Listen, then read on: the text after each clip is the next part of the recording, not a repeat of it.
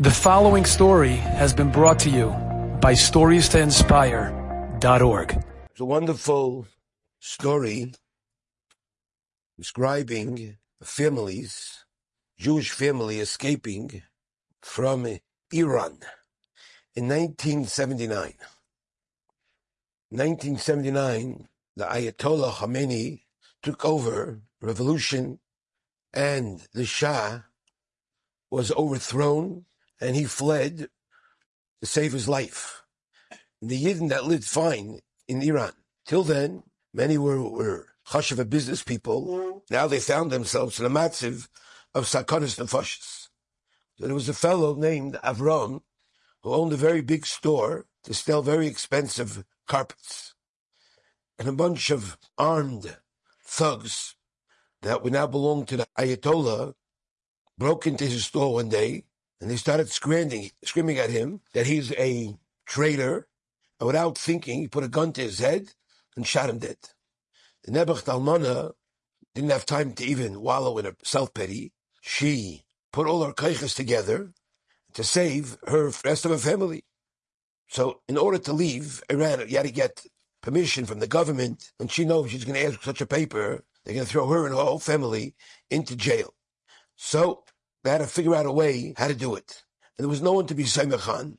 And somehow, this Almana asked, and she found out about one guy that was a smuggler, that this guy helps Yidden, and they hired him to take them from Iran to Turkey through the mountains.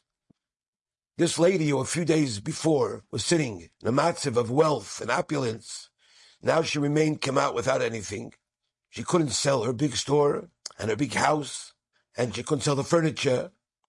And these smugglers told her, don't even pack one suitcase, because the neighbors will see you walking out of your house with a suitcase. They'll call the police, notify right away. No, she put in a purse all of her jewelry, her diamonds, whatever she had that went to Yerushalayim Shvachta. And she called her kids, and she told them, without saying where they're going, she said, come, let's go out to buy something, shopping. And that's how this lady left Iran with her family, with the knowledge she's never going to return. That night, they made up to meet at a certain point, and the guy accepted the top dollar that he charged. They made up beforehand, and the escape from Iran started. The mishpacha, this wealthy mishpacha that was used to a finicky, spoiled lifestyle, they had servants in the house. They were warned to follow every single order and instructions, and you're not going to get any big cars here, and there's no trucks, and there's no buses. You're now going to see what it means to travel like a primitive person. So the first part of the trip was they rode on camels for 18 hours straight, very difficult hours, and it caused the mother to have pain in her back. That never went back, never got better. And she was complaining. The guy said, if one more complaint I hear from you, the smuggler said, I'm going to put a bullet in my gun and I'm going to park it in your head, and that's going to be over for you.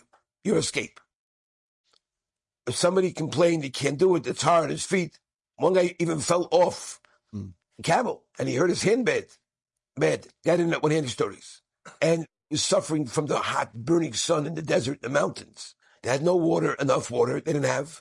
And by night, it was very cold, and it was not geschmack to ride in the mountains at night. And these guys were riding their animals on these little thin little mountain passes. One step wrong, and it's finished. And the way the guy was treating them was very rough. Mitzad Echad, the guy shared the water that he had equally with himself and everybody. And he gave him bread from his bread to them. And when they finished their food that they had taken with them, couldn't take too much, he taught them things they have to know to live in the desert. And on the other hand, his mouth constantly was uttering threats that caused them to be mamish petrified for the guy. At one point, they came to a river that the water was cold like ice. And this river, he told the people, we have to get to the other side of the river. That's where we have to continue our trip. What's the shot? How are we going to go? My friend, you're going to walk into this river in the freezing cold. You're going to walk across the thing. So to cross, it took quite a while to get across because the donkeys and the animals were not so interested in going into this freezing water, and they got into the mud, and they couldn't get him out. And after the Pasha, he climbed to the other side of the river. With great difficulty, he got the donkeys out now. It was the first time with camels, and they went to switch donkeys. And the guy told them, everybody get off the donkeys. And they had to walk barefoot on mamish sharp stones. Their feet were bleeding away. The pains were gefährlich. And the guy didn't stop with his threats.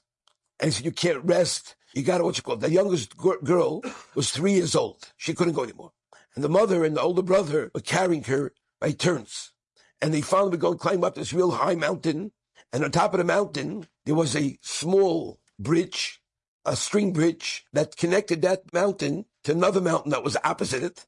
And they had to get there. The mother looked at these old pieces of wood, holding together the stickle string bridge. And the guy said, follow me across the bridge. And they looked down on the bottom of the bridge and they saw this deep, deep valley, Shrek.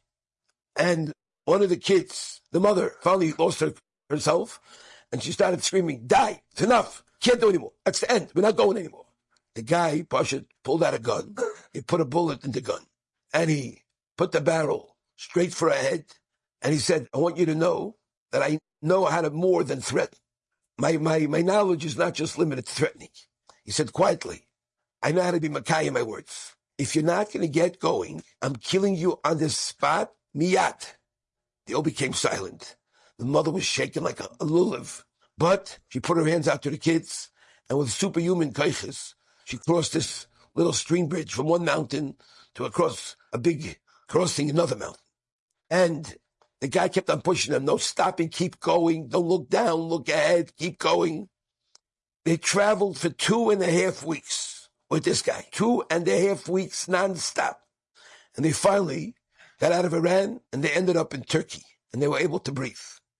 When the smuggler was about to say goodbye, what happened next was off the charts. This guy was screaming for 2.5 weeks and threatening them to kill him and this and that, bowed down in front of them. And each one of the kids, he hugged and gave him a kiss. And he benched the Almana in a soft voice, that Shishmat Tzliach and all her drach. And then in a choked up voice, he said, before I'm leaving you, I'm separate, I want to tell you something, a secret that no one knows about till this second. You are my own flesh and blood. I'm a Yid just like you. I was forced, sadly, to conduct myself in this way, even to threaten you. But you should know the pain when I saw your pain was unbelievable. But if I would have told you that I was a Yid and I'm a friend of yours, you would have said, you're not going any further. You just can't. And tears filled his eyes, and they said goodbye to warm goodbyes. And he went back into Iran to help other Yid.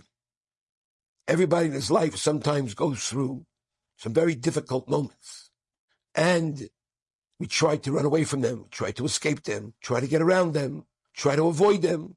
But you have to know that Hashem puts us on these paths. And Hashem says you must cross and you must pass this challenge. There's no going back. You must go forward.